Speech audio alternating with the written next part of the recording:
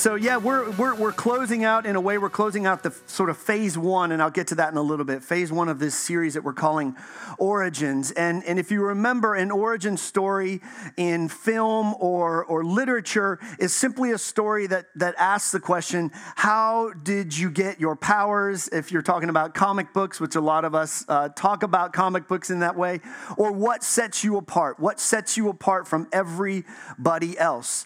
And if you guys remember, I said that we were going to have a thesis statement for this series, and I want to bring it up and we're going to read it again together because this is what our origin story is. Let's read this together. We are set apart by the themes of creation, fall, call, and covenant. And these themes begin in Genesis, run through the Bible, are fulfilled in Jesus, and continue through to the end of Scripture. So we've talked about creation, fall, and call. Creation is the idea that we live in a created world that God called good. And we are created in His image, good. Right? That's the creation part of our origin story. The fall, we talked about a couple weeks ago, is the idea that even though we're created good and even though creation is created good, something happened.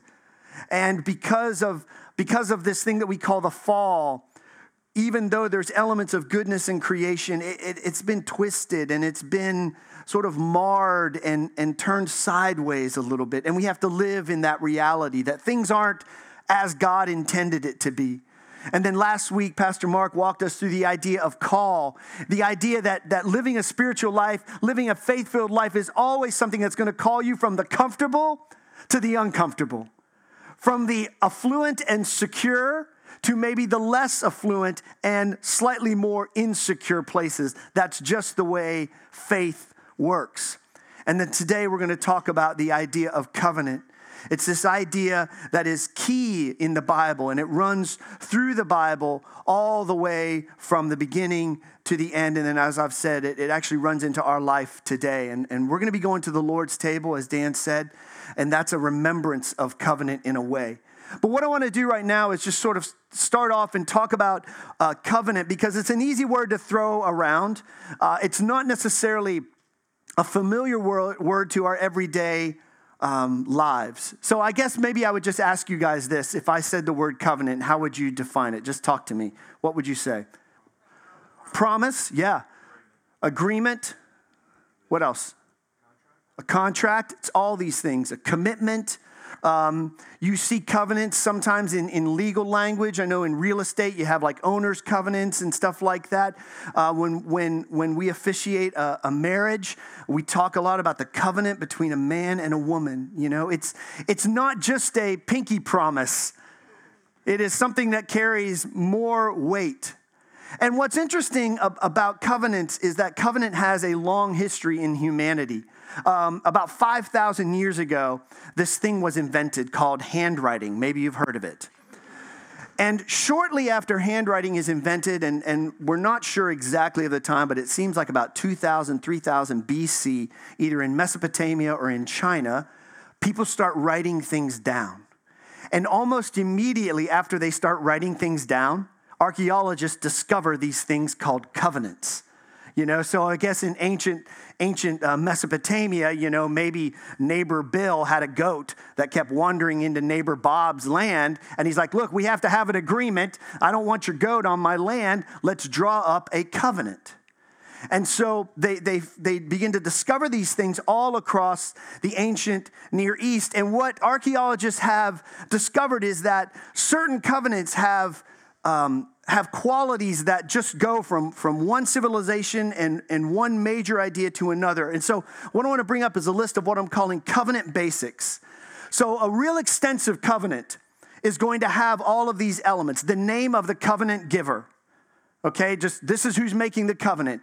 The history of what the covenant giver has done, what I'm calling, what have you done for me lately? The stipulations of the covenant, the description. And then there will be a provision for deposit. So here's where we're going to keep this covenant. This is where it's going to live. And a provision for public reading. Because remember, you're not in a literate society. So things have to be read in public to make it binding, right? the list of the witnesses, the blessings and the curses. Here's what's going to happen if this covenant goes well. Here's what's going to happen if the covenant does not go so well. Then what they call a ratification ceremony, and then an imposition of the curses, which sounds kind of like Thanksgiving for some of us, I think. So this is a list of covenant basics, and just real quick, what's interesting is that if you looked at the book of Exodus, if you're a Bible person and you know the story, Exodus 19 through 24, which is where the 10 Commandments are given, actually fulfills every one of these basics. And so just real quick, what that does for me is like a lot of times when we read something like the 10 Commandments, which happens in Exodus 20, we see that as just kind of a list of commands that God gives. Don't do this. Thou shalt not kill. Thou shalt not do this. Thou shalt not. But what it actually is doing is it's existing in the context of a covenant, and specifically a covenant of allegiance. So Exodus 19 through 24, all of these things fall. God says, hey, here's who I am. Here's what I've done for you. I've set you free. Here's the way you should live. And I just think it's interesting that God's commands don't just come out of nowhere for vague, killjoy ideas, but it happens in the context of like, look, you're changing your allegiance from one person to me. So this is what a covenant would look like in the ancient world. Anybody recognize this? Good, you shouldn't. This is an ancient Hittite covenant between two guys. It's carved into stone because, paper not invented yet. So, but it would have all of these things, this treaty between these two guys. This one is actually, in case you're interested, a treaty between Tudhaliah IV. Anybody know who that guy is? Not a clue. And a guy named Kurnta Tarhuntasa. And so all of those things are binding these two guys together in an agreement, in a commitment.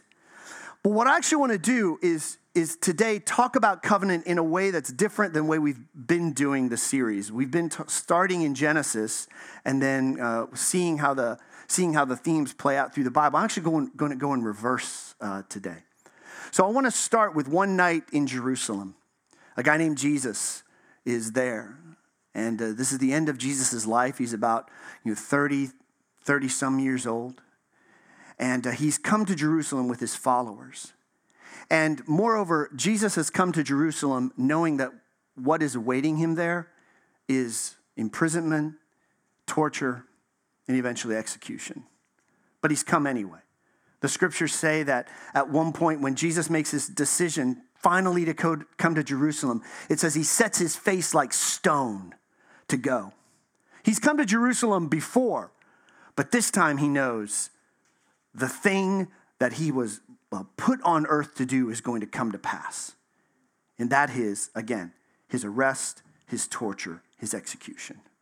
So as he comes to the city and he gets close, he pulls aside a couple of his followers and he says, look, I want you to go into the city and I want you to find a room where we can celebrate something called the Passover, which is a remembrance, a freedom dinner that the Jewish people celebrate every year. And so his followers go in and they find the room and they get everything ready to celebrate the Passover. And then Jesus shows up with the 12, the inner circle of disciples. And they begin to have a meal which we now call the Lord's table or communion or the Eucharist. And in the middle of this meal, which is a modified Passover meal, Jesus says this. He looks around, and as they were eating, Jesus took some bread, because it's part of the meal, part of the ceremony. Then he broke it in pieces and gave it to the disciples, saying, take it, for this is my body. And he took a cup of wine and gave thanks to God for it. And he gave it to them, and they all drank from it. And he said to them, this is my blood, which confirms the what? Covenant between God and his people. It's poured out as a sacrifice for many. I tell you the truth, I will not drink wine again till the day I drink it new in the kingdom of God. Then they sang a hymn and went out to the Mount of Olives. Some translations say that this is my blood, which confirms a new covenant. And so I want to kind of play with the idea for just a few minutes of if there's a new covenant, what does the old covenant look like? And to do that, I want to start with what Jesus says in terms of being a new covenant. In the Greek language, there's two words for new. They're the Greek word neos and the Greek word kainos. Now, they mean different things. Neos is simply age. Age. You know, we have a nursery there. If you go in that nursery, you see a lot of neos humans, new humans. They just haven't been around very long, right? Kainos is a term that separates from time a little bit. And it has more of a connotation of something new that's never been seen before, something unprecedented. Anybody guess which term Jesus uses here? He uses kainos. So he says, this is a new covenant. This is something unprecedented, never seen. It's not a matter of being something that is just not very old. It is something that he's saying, you've never seen anything like this before.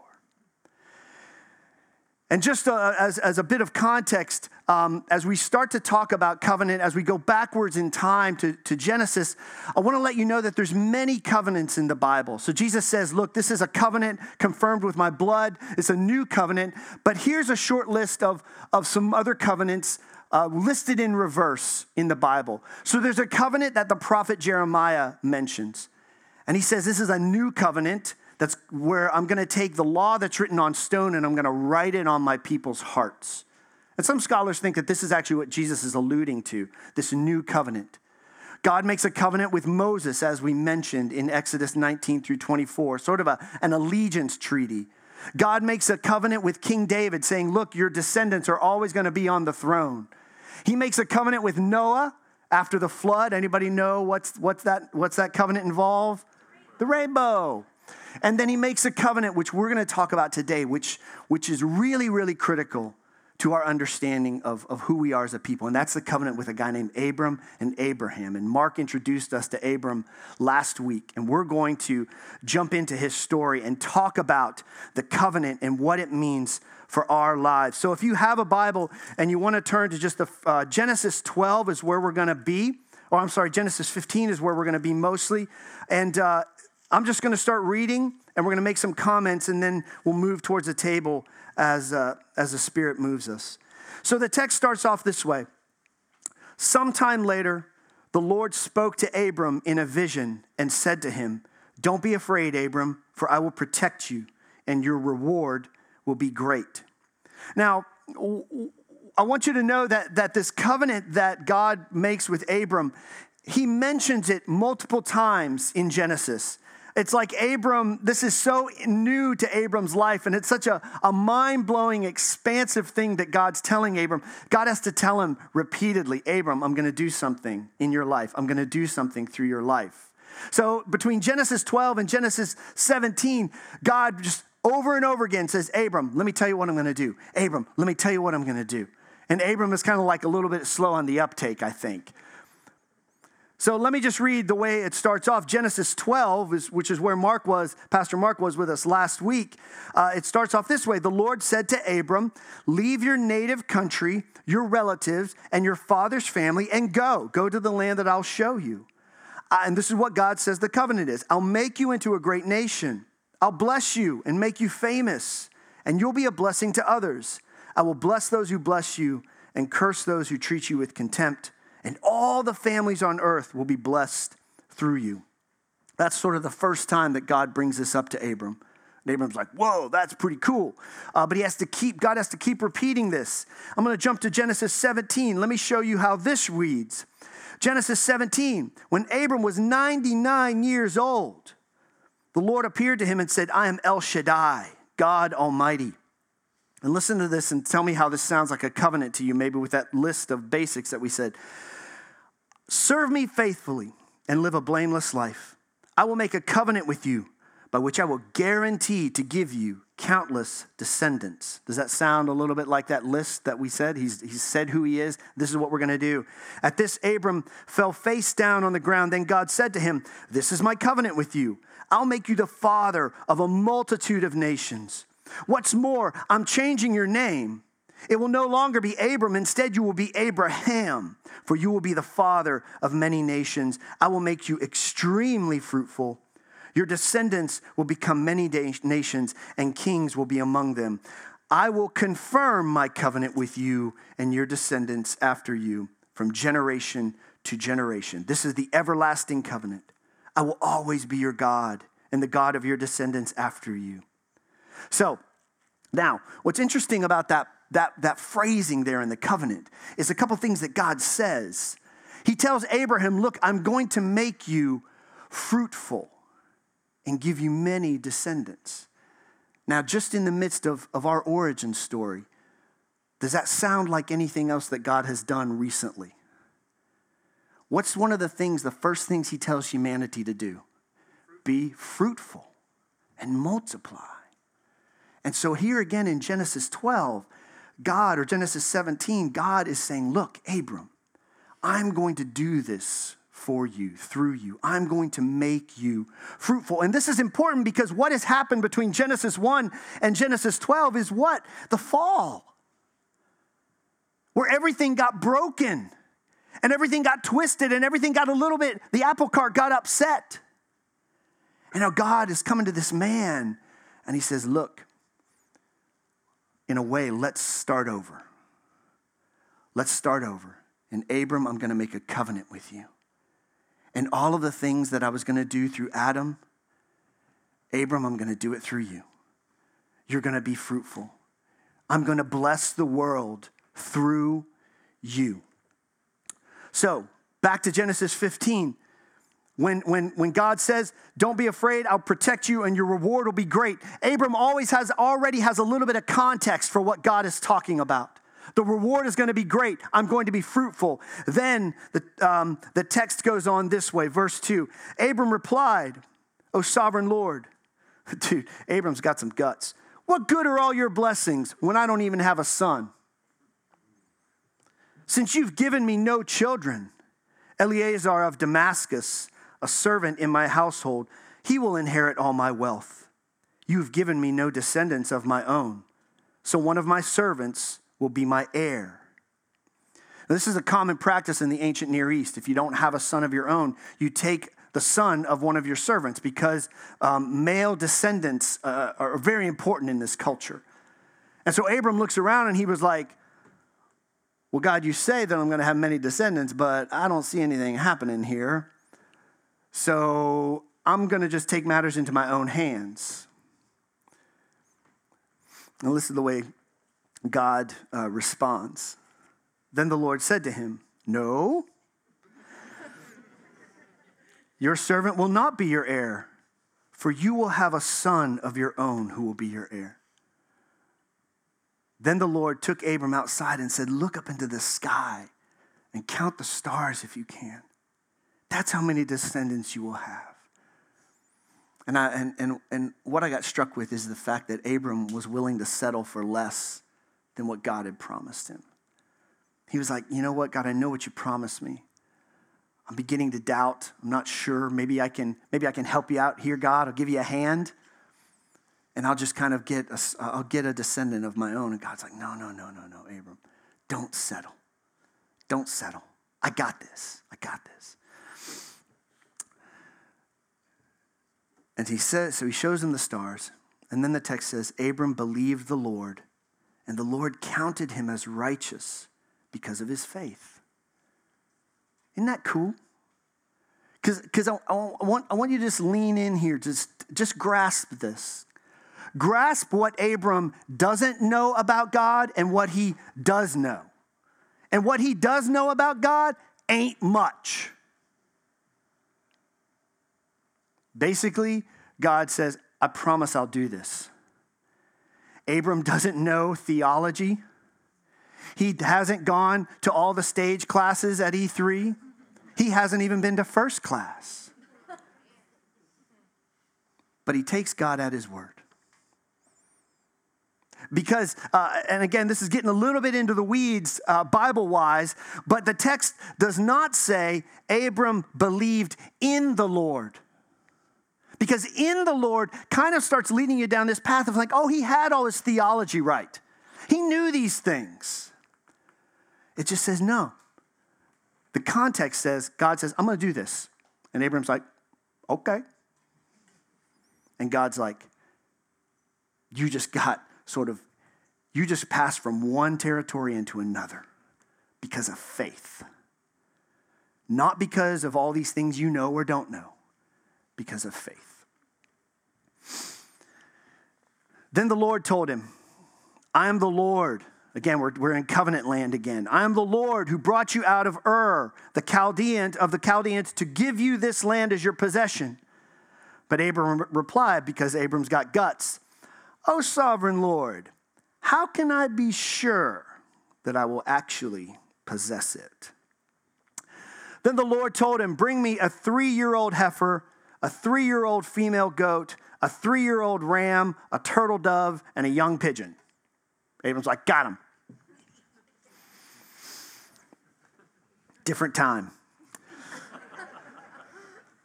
So Abram presented all these things to him and killed them. Then he cut each animal down the middle and laid the halves side by side. He did not, however, cut the birds in half. Some vultures swooped down to eat the carcasses, but Abram chased them away. I kind of figured, because it's kind of hard to get our minds around some of this, I got a heifer, so we're just going to cut some stuff. I'm kidding. Some of you hunter types were like, I can make that happen. Give me a couple hours. Then we'll have a barbecue in the afternoon. In this culture, as odd as it sounds to us, this is called cutting the covenant. So when you created a promise, a relationship, a commitment, something binding between two parties, you literally got animals and you cut them in half to represent the two parties that were being bound together, okay?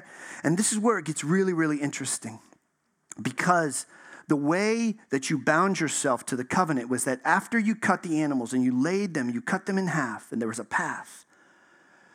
That what you did then to signify your commitment to the covenant is that both parties would walk down the middle between the carcasses.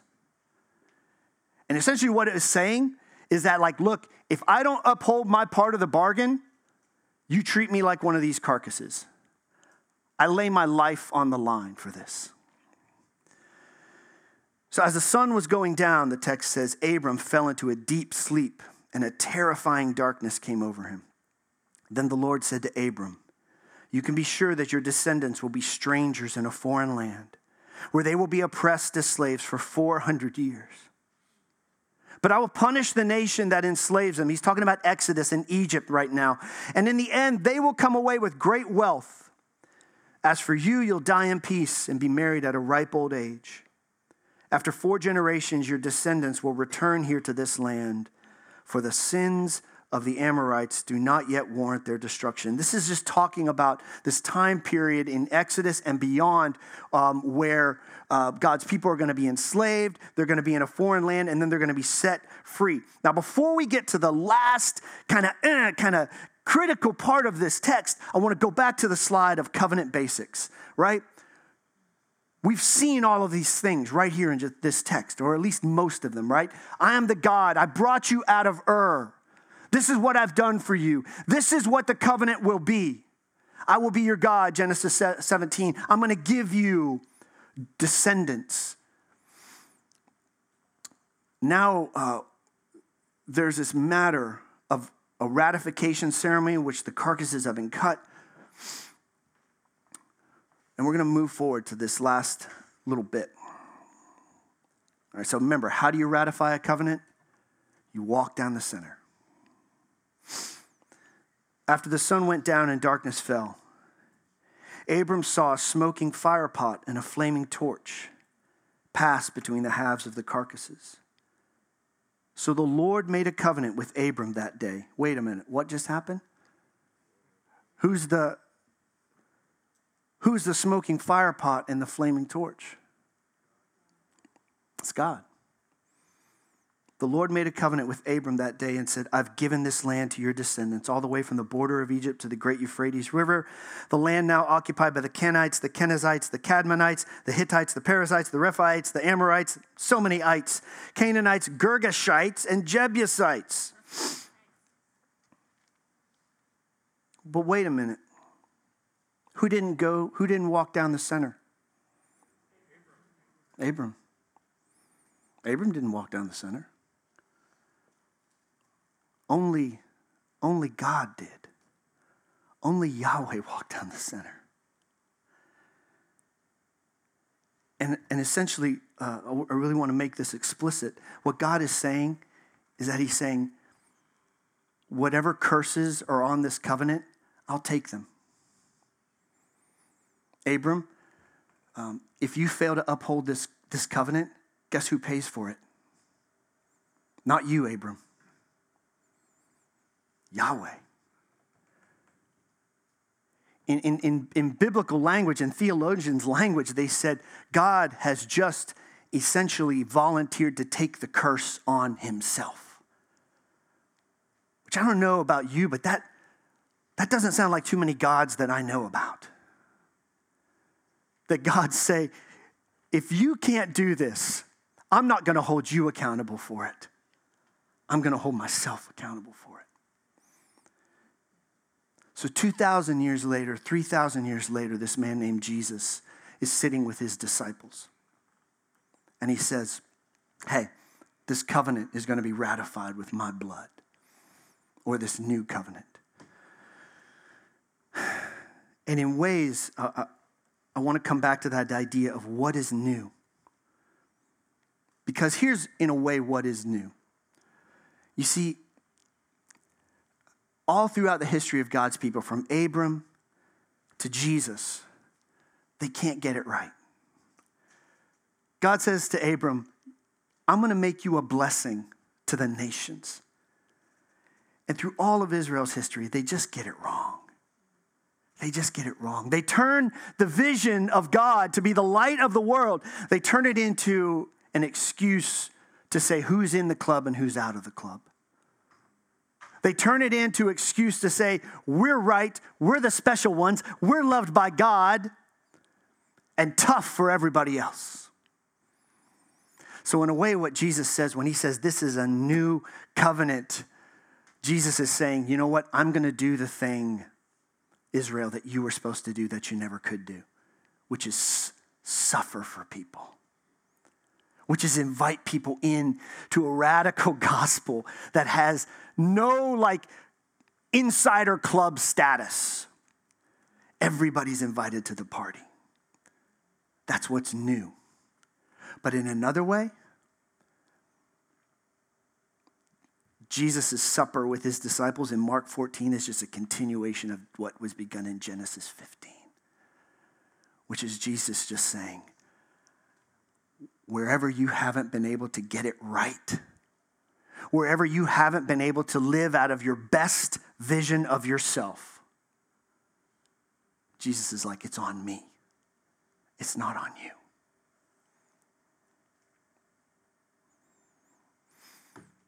Covenant changes everything.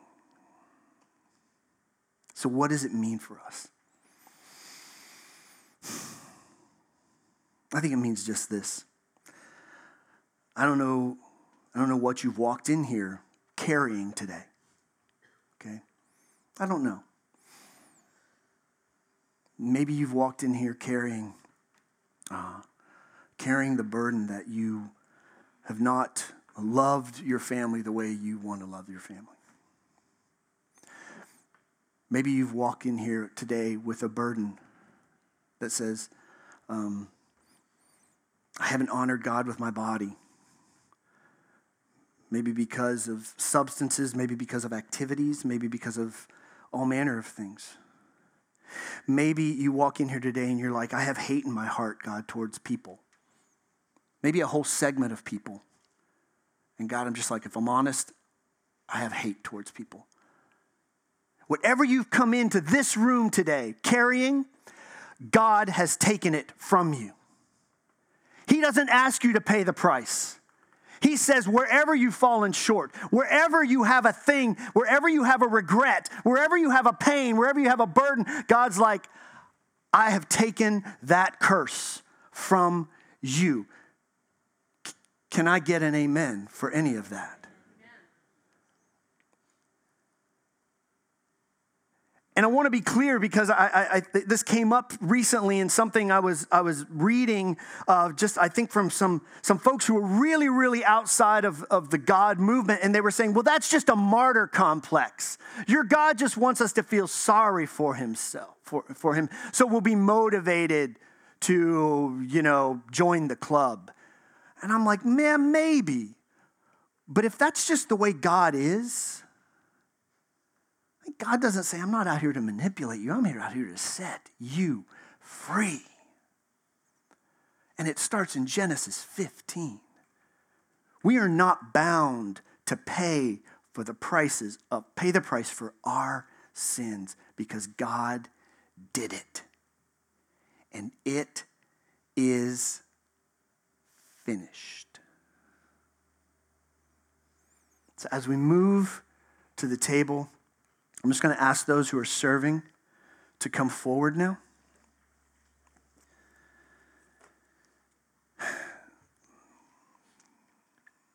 And as we get ready to receive, I want you to sit and I want you to name that thing in your life. Because we all have it. I want you to name that thing that made God walk through the center for you. Is it hate? Is it apathy? Is it desire that has gotten out of whack? What is it? Because God has taken it from you. And this is not about feeling sorry for yourself. This is about celebrating a God who finished it all.